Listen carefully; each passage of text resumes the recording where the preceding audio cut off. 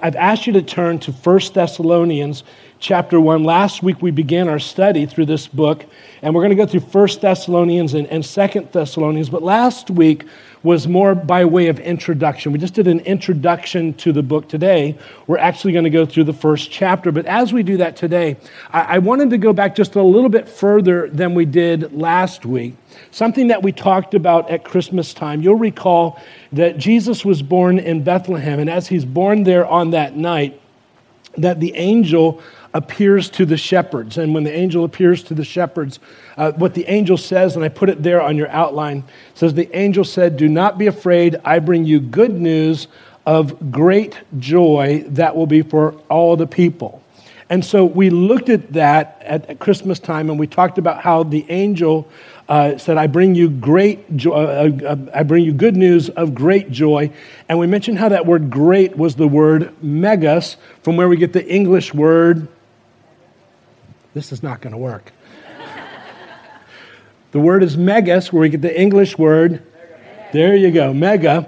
And so it's mega, and a great joy. So we would say mega joy.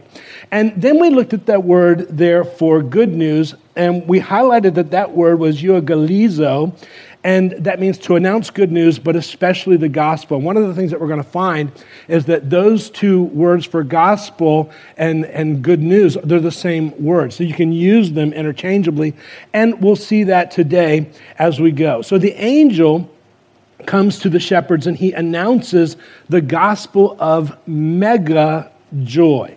And it was at that time that I said, if I were to be honest with you, I would have to share that growing up, I did not receive what we would refer to as the gospel of mega joy.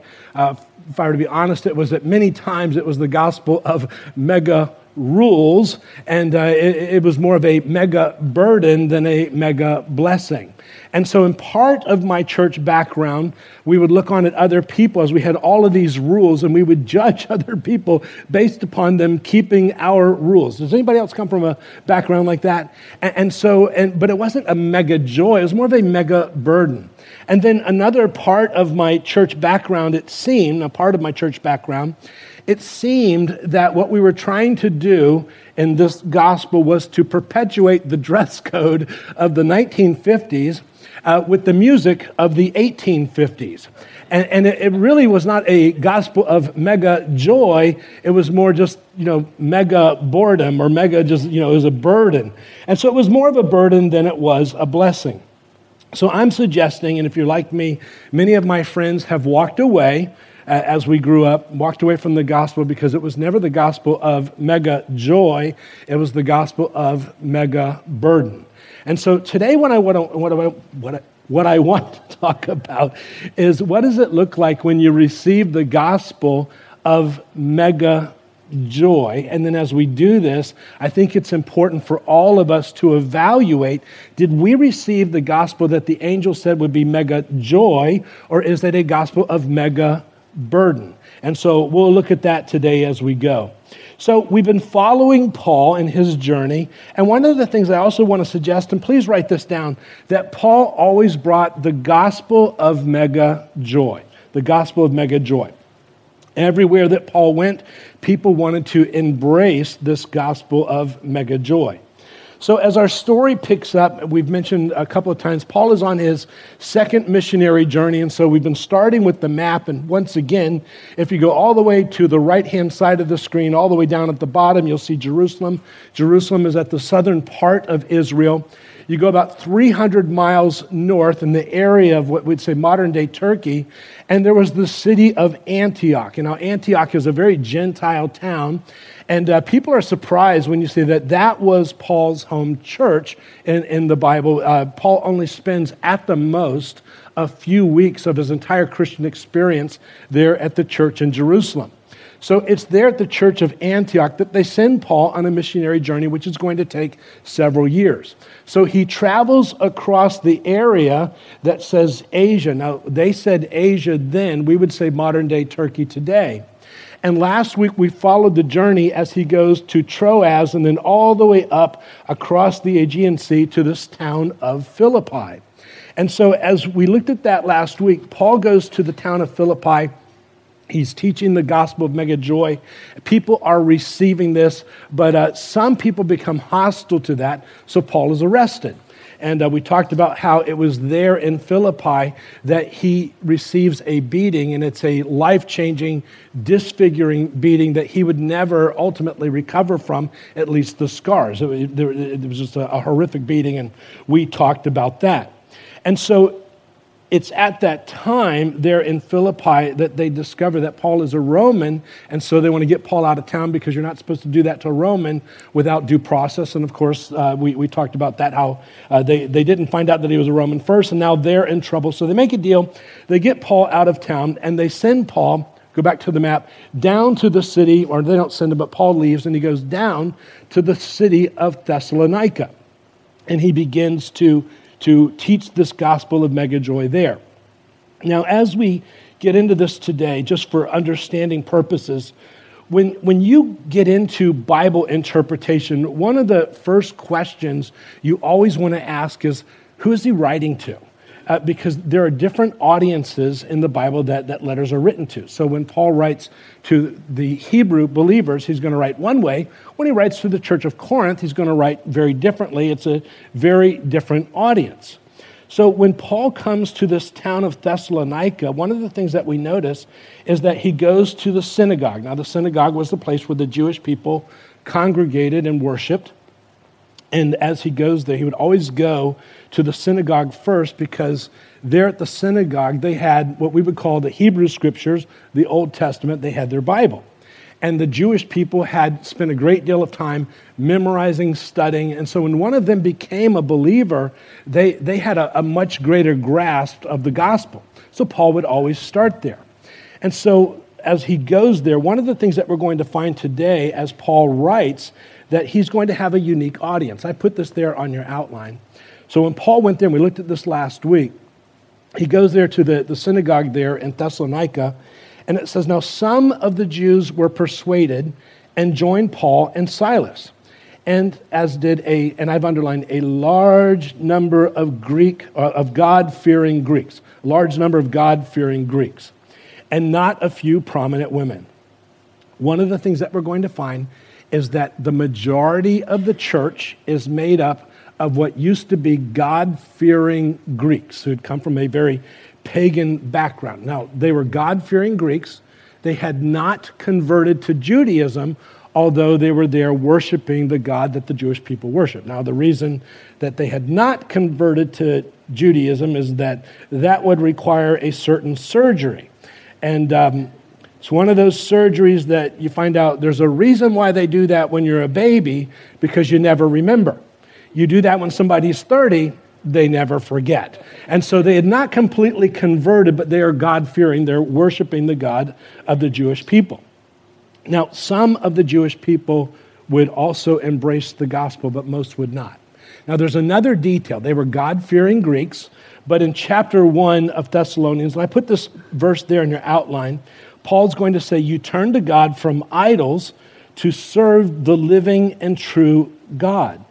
So that gives us a little bit more detail. They had begun as idol worshipers, but somewhere along the line, they became disillusioned with the idols that they were worshiping. And they saw something in the God of Israel and that attracted them.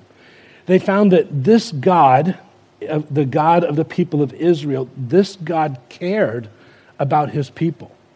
And this God had a book, and that book taught people how to live and how to live lives where they would prosper and do well and be able to have families and do all of that.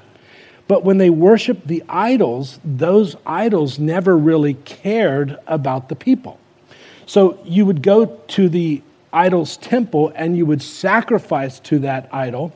That idol didn't really care about you, but you would sacrifice, and you felt that if you sacrificed enough, that maybe that idol would not destroy your crops or take your life, or and maybe if you sacrificed, even more, maybe you could get that idol to do a favor on your behalf. So those idols weren't really concerned about the people. So when Paul arrives, the God-fearing Greeks have left the idols, And they have come over, and now they are worshiping the God of the Jewish people. And they found something there. This God cared about them. So when Paul shows up, as they've been there at the synagogue and learning and hearing all the stories about this God that cares about people, Paul shows up and he completes the story and he gives them the gospel of mega joy. And he talks about this Messiah that was coming, the Christ, and all that he would do. Now, there at the synagogue, they would talk about one day when this Christ comes, the Messiah comes, he's going to fix a lot of things, and we'll certainly talk about that as we go. But when Paul showed up and he gave the gospel of mega joy, most of those at the synagogue never made the jump to embrace the Messiah, the Christ. And I keep that in mind, because when you look at these God-fearing Greeks who had left idol worship, they've come over to the synagogue, they're learning all about this God. And these people at the synagogue had become their spiritual mentors, like spiritual parents to them. And one day, Paul comes along and he completes the story, and he says that Jesus is the one they've been waiting for. Most of those there at the synagogue would not embrace. And so the God-fearing Greeks have a decision that they have to make. They're looking at their mentors, but they're also looking at their Bible, and they're hearing the gospel of mega joy, and so they have to make a decision. And they choose to follow the gospel of mega joy that Paul is talking about. You and I, for many of us, we come from a denominational background. And I've had the opportunity to be part of a couple of denominations and be kind of at the center of those denominations. Not one of the denominational leaders, but at the center of those things. And one of the things that you find is that when you have a denomination, you have this system of thought. And the way that you become a denominational leader is you embrace that thought. And so when somebody else comes along and says, hey, have you considered this? Typically the thought process at the top is to say, no, we don't consider this, we have this, and so we don't even look at that. I want to encourage you to be like the Thessalonians, who, although they had some spiritual mentors, when more truth was revealed about Jesus, they realized they had to follow Jesus rather than their system of thought. Does that make sense? So keep that in mind as we go. So Paul is there at Thessalonica. If we put the map up, he's there for a short period of time. And some of the people who don't embrace the gospel there at the synagogue, they incite a riot. And so Paul has to leave that, and he goes all the way down to Greece, to the bottom part of Greece, to the city of Corinth. And he's going to be there about 18 months. He's there about 6 months, and he heads down sooner than the rest of the crowd. And ultimately, Timothy and Silas, who've been traveling with him, they catch up. And so they come to Corinth, and they give Paul this update as to everything that's going on there at the church of Thessalonica. And they say, the church is doing great, but right now they're undergoing a great deal of persecution. So Paul writes back to them this book that we're going to look at called 1 Thessalonians. Now, as we get into this, the big question is, what do you leave in and what do you leave out? I'm going to focus in on today on the results of embracing the gospel of mega joy. And so that's what we're going to focus in on today. But there's a lot more. We're going to pick it up in verse 1. In verse 1, it says, Paul and Silvanus and Timothy. Silvanus is the same word as Silas. Silas was the traveling partner. It's like saying Bob, Bobby, or Robert. So Silvanus and Silas are the same guy. To the church of the Thessalonians, in God the Father and the Lord Jesus Christ, grace to you and peace. Now, verse 2 and 3, he says, we give thanks to God always for you, always for all of you, making mention of you in our prayers, constantly bearing in mind your work of faith, labor of love, steadfastness of hope in our Lord Jesus Christ, in the presence of our God and Father.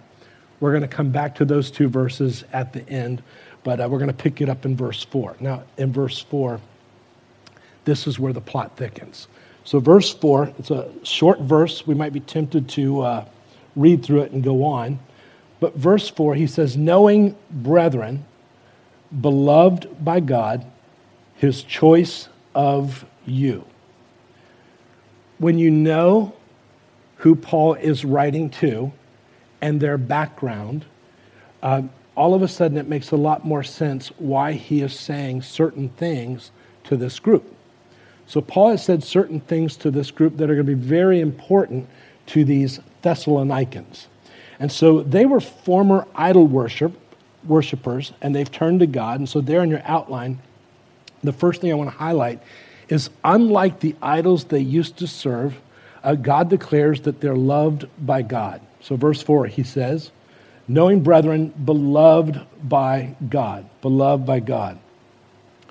When they served idols, those idols didn't generally care about the people. So they didn't care about you personally, and you didn't go there because they loved you. You went there because you felt that if you sacrificed to them, maybe they wouldn't destroy your crops in your life, and maybe if you sacrificed enough, they would then maybe even do you a favor. So Paul is reminding these Thessalonians that unlike the idols that they served, central to the gospel of mega joy is a God who really cares about his people. Now, you and I are created in the image of God. And so for those of us who are parents, you'll understand this. For those of us who are parents, and we love our kids passionately, would you agree, parents, that there are times where we have sacrificed greatly so that we could bless our children or we could help them accomplish what it is that they need to accomplish? Am I alone in this? We've all done this. We've all done. Now, do our kids always recognize the sacrifice that we've made?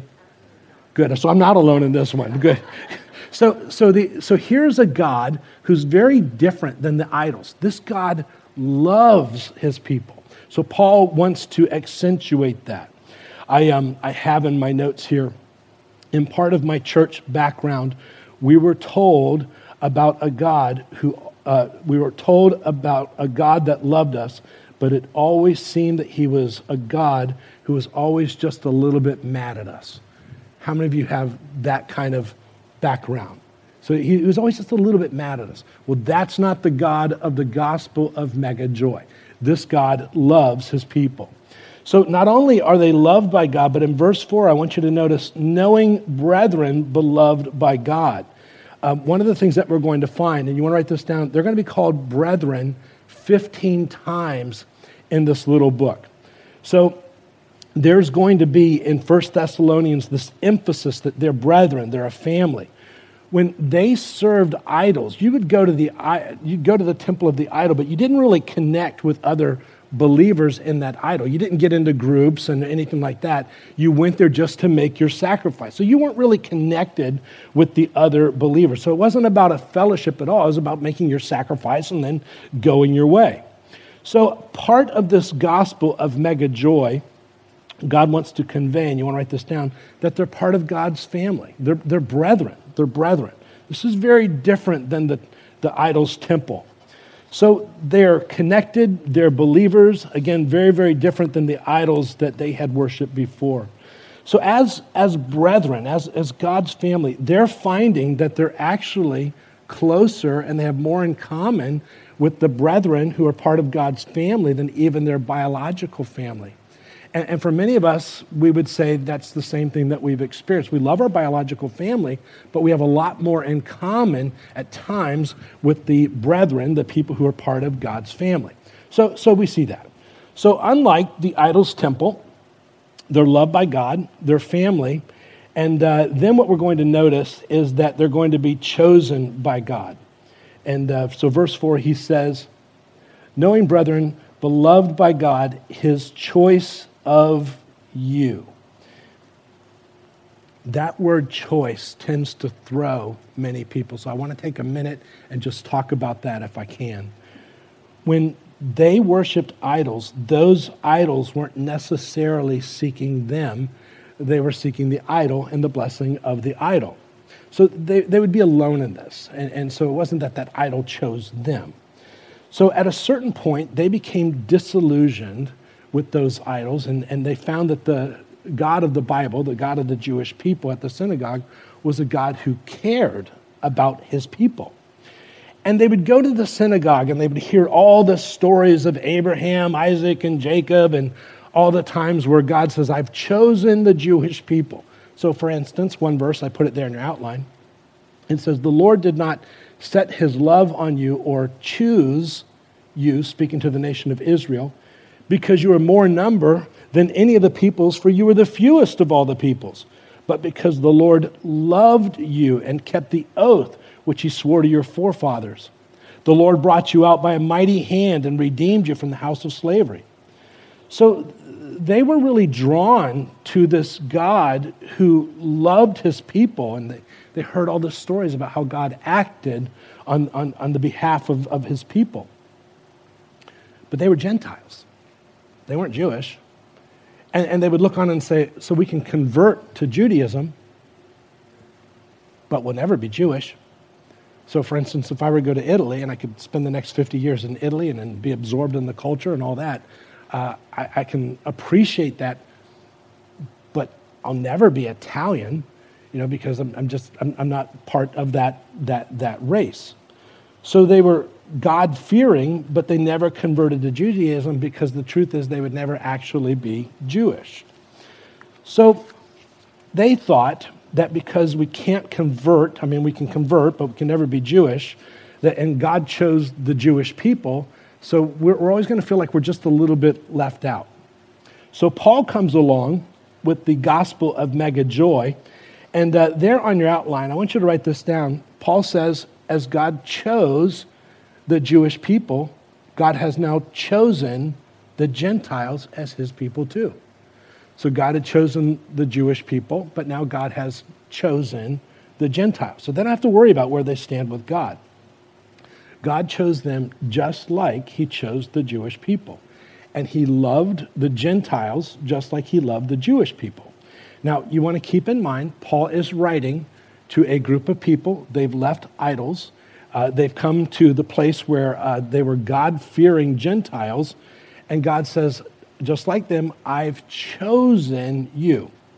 So when God chose the Jewish people, he chose the whole race. The reason this is so important is that there are those who would take that word there, chose, and they will say that God chooses who is going to be saved as he chose them, and God at the same time chooses who is not going to be saved.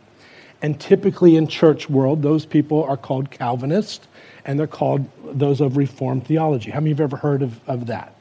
So we would not be part of that camp. The reason being, when God chose the Jewish people, not all the Jewish people chose God. So for instance, you have the story of Ahab and Jezebel there in the Old Testament. So Ahab and Jezebel, you recall this story if you've been around the Bible for a while. Ahab and Jezebel, he's the king, she's the queen. It's the first time you have a queen who's a co-ruler there in Israel. Most of the time you wouldn't know the queen's name, but you do in this situation. Jezebel's big thing is the sacrificing of babies to foreign gods. Ahab, who's part of the Jewish people, part of the chosen, he goes along with that. He endorses and advocates the sacrificing of babies to foreign gods. And so God says, you might be part of the chosen people, but you're certainly not one of mine. So you and I are not going to see Ahab when we get to heaven. There's a man named Jeroboam, and God says to him, yes, you're part of the people that I chose, but you didn't choose me. And God says, you even worse. And so we won't see him when we get to heaven. Because although God chose them, they never chose God. They chose something else. And so the idea is that, yes, God chose the people, and that was to be a blessing, but they had to then turn around and choose him.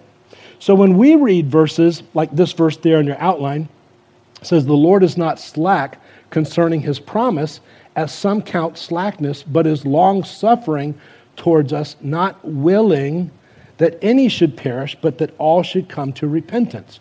So it's never God's will that any perish. He's chosen all of us, but not all of us will choose him. Another verse that you're familiar with, for God so loved the world that he gave his only begotten Son, that whoever believes in him shall not perish, but have eternal life. It doesn't say that God so loved the chosen that whoever is chosen will not perish. It says God loved the world, and so whoever chooses him. Does that make sense? And again, there's whole denominations that divide on that. We're part of the church that says God chose everybody, but we also have to choose him. So it's the gospel of mega joy because God wants everybody to be part of it. Well, in the gospel of mega joy, verse 5, we looked at this last week. I'll read it in your Bibles, and we'll come back and read it on the outline. For our gospel did not come to you in word only, but also in power, and we underline that word power, and in the Holy Spirit, and with full conviction, just as you know what kind of men we proved to be among you for your sake.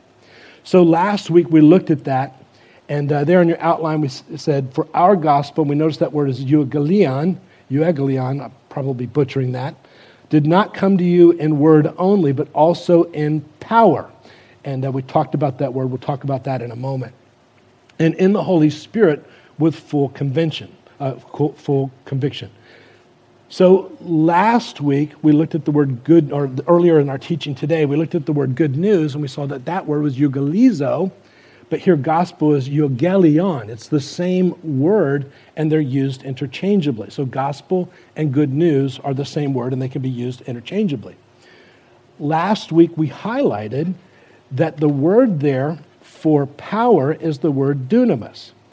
And we mentioned that the definition of that word is force, specially miraculous power, usually by implication a miracle itself.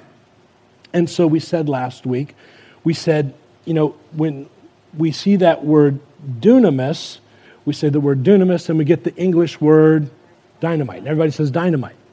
But what most don't know is that word dunamis is also the word for miracle. So we highlighted that's last week, you'll recall. So for instance, Jesus goes to his hometown, there in your outline. And it says he could not do any miracles, and that word there for miracles is dunamis. He could not do any miracles there, except lay his hands on a few sick people and heal them. And he was amazed at their lack of faith. The word there for miracles is the word dunamis. Now, we'll talk about that in just a second. Now, in that verse, it had nothing to do with he couldn't do miracles because it wasn't really his will. It had to do with their lack of faith. They just couldn't believe it. So commentaries will point out, like Adam Clark's commentary will say that word dunamis should be translated that our gospel came to you with miracles that attested to the gospel, something like that. But go ahead and write this down. The gospel of mega joy came with miracle power. This was nothing like the gods that they had served when they served idols. Not only did this God care for them, not only did this God want to make them family, but this God wanted to step into their lives and do things for them to fix the broken parts of their life. And he didn't want to wait till they got to heaven to do that. He wanted to step into the here and now. So it was the gospel that also brought miracle power. Verse 6, he says, you also became imitators of us and of the Lord, having received the word in much tribulation with the joy of the Holy Spirit, so that you became an example. I've underlined the word example and imitators to all the believers of Macedonia and Achaia. Go ahead and write this down. They were so impacted by the gospel of mega joy that they became imitators of Paul and examples to other believers. So how did they become examples and imitators? Verse 6, you became imitators of us and of the Lord, having received the word in much tribulation with the joy of the Holy Spirit. One of the ways that they became imitators is they persevered in difficulty. Whatever this gospel was, it was so important that even if it meant difficulty, they were still going to follow. We find another thing, and you want to write this down, they were eager to share the message. Verse 8, for the word of the Lord has sounded forth from you, not only in Macedonia and Achaia, but also in every place. Your faith toward God has gone forth, so that we have no need to say anything. Like Paul, they wanted to get the word out. They were so impacted. There was something about this. And we'll talk about that in a moment. Verse 9, it says, "For they themselves report to us what kind of reception we had with you and how you turned to God from idols to serve." And I want you to underline that word serve, a living and true God. One of the things that we find is that they were actively serving the Lord however they could. So there was something about this gospel that was so amazing that they said, how can we participate? So what I would want to say here and ask you to think through. When you received the gospel, was it the gospel of mega joy? Because if it was the gospel of mega joy, it's going to manifest in you of a desire to serve him. It's going to manifest in you a desire to tell others. Or is there something about this gospel that you've embraced that you go, it's okay for me, but I don't really want to tell too many people? If that's the case, then I would suggest it's very likely that you never received the gospel of mega joy. It's actually been the gospel of mega burden. And you go, I love the Lord, but it's just for me. Because you've never embraced it as the gospel of mega joy. Probably because of the background that you come from. Well, verse 10, it says, "And to wait for his Son from heaven, whom he raised from the dead, that is Jesus who rescues us from the wrath to come." Now, we talked about this last week. Every chapter at the end of each chapter in this book refers to Jesus coming back. So go ahead and write this down. They're excited and waiting for Jesus.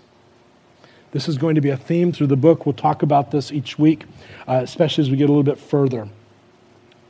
It's very popular in church world today for pastors to stand in front of congregations and say something like, don't focus in so much on Jesus coming back. I mean, it all pans out in the end. Can't really understand that. Just, it's not really all that important. When he shows up, he shows up.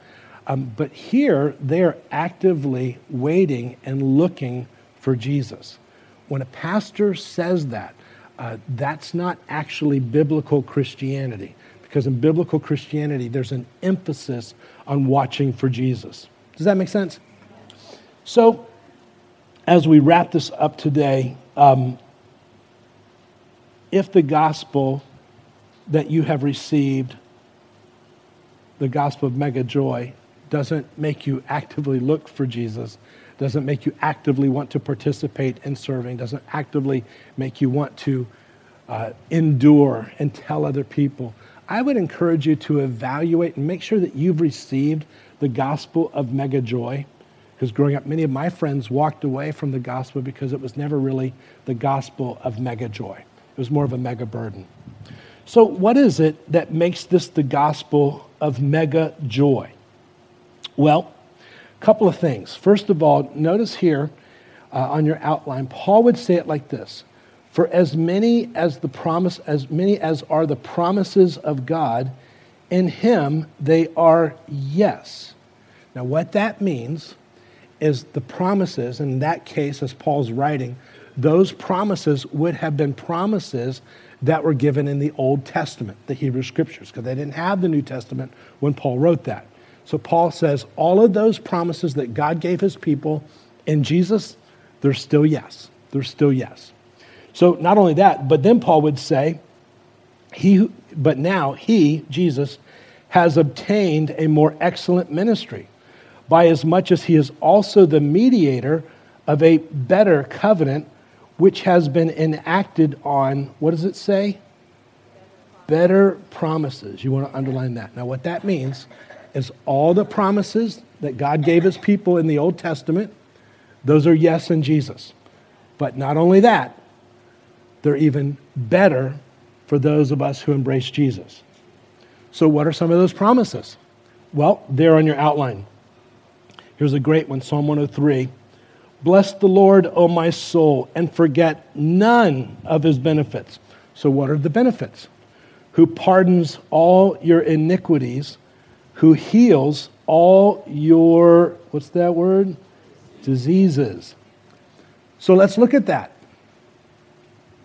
Does Jesus pardon your iniquities here or when you get to heaven? Here. So does Jesus want to heal you here or when you get to heaven? Here. Some people would say, yes, he can heal if it's his will.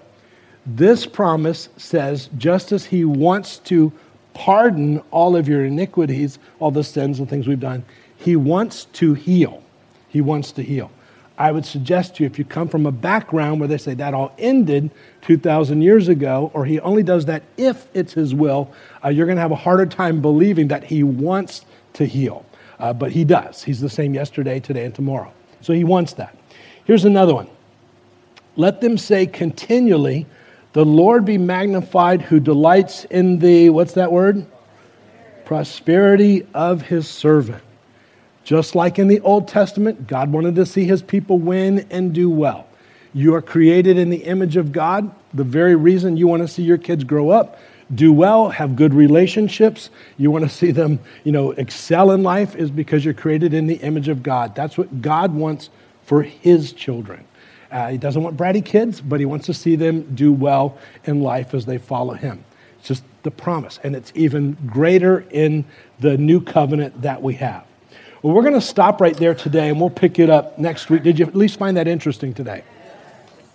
So sometimes what we find as you go this week, and I want you to think through this, the Thessalonians, they were worshiping idols. They became disillusioned with that. They were fascinated with this God of the Jewish people that they found at the synagogue. And this God really cared about his people, wanted to see them do well. And so the people at the synagogue became spiritual mentors. But at a certain point, there was more growth. Paul shows up, and he brings the gospel, the completion, we would say, of mega joy. And so it's the God-fearing Greek Thessalonians who have a choice to make. You see, they can either stay inside of their box, or they're going to have to go on and follow the Lord as he leads. Because many who had been their spiritual mentors wouldn't make the jump. I want to encourage you as we study through and we look at what the Bible actually says, even if you come from a background that, some have been mentors, that you follow what it actually says. And we're going to talk a great deal about that. The other thing I want to say today is maybe you're like me. I grew up in church. You would say, Dan, do you love Jesus? Oh, yes, love Jesus. I always gave the Sunday school answer. Isn't the gospel so great? Oh, the gospel's so great. And so we'd all say that on the outside. But on the inside, it was always the gospel, not of mega joy, but of mega burden, mega rules, not awesome relationship, not God wants to come alongside and see you do great things and empower you and accomplish and live out your purpose. That wasn't really part of it. It was that you keep these rules, these standards, and it was all about that. And many of my friends walked away because they were never told about the gospel of mega joy, where God loved them, saw them as family, willing to sacrifice greatly for them, see them accomplish great things in their life. It was always the gospel of mega burden, mega rules. But that's not the gospel that Paul preached. I think that's why everywhere that Paul went, people wanted to receive the gospel that he gave, because it was the gospel of mega joy. But if we're not careful, we're going to embrace another gospel that doesn't bring a lot of joy. I want for you today, as we close in prayer, very simply, if you've not embraced the gospel of mega joy, the Jesus of mega joy, would you do that today and invite that Jesus in? We're not inviting you to the gospel of mega rules, mega burden. 1950s dress code, 1850s music. It's the God of mega joy. That's what he wants. And if you want that today, you can have that. Let's pray. Lord, as we wrap up this teaching today and talk about some things that might be unusual to our ears, as we look at our own church background, the things that we've heard, the things that we've seen, we realize that for some of us, we didn't accept the gospel because it was never the gospel of mega joy. It was a gospel of mega burden.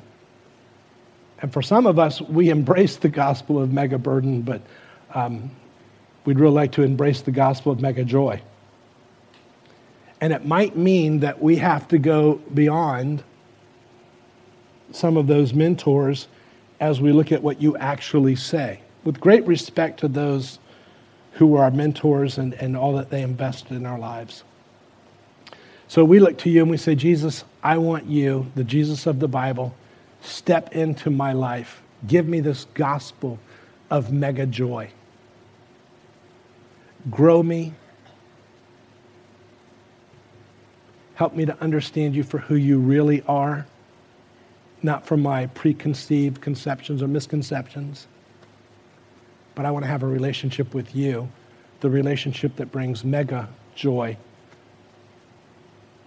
And so I invite that Jesus to come in.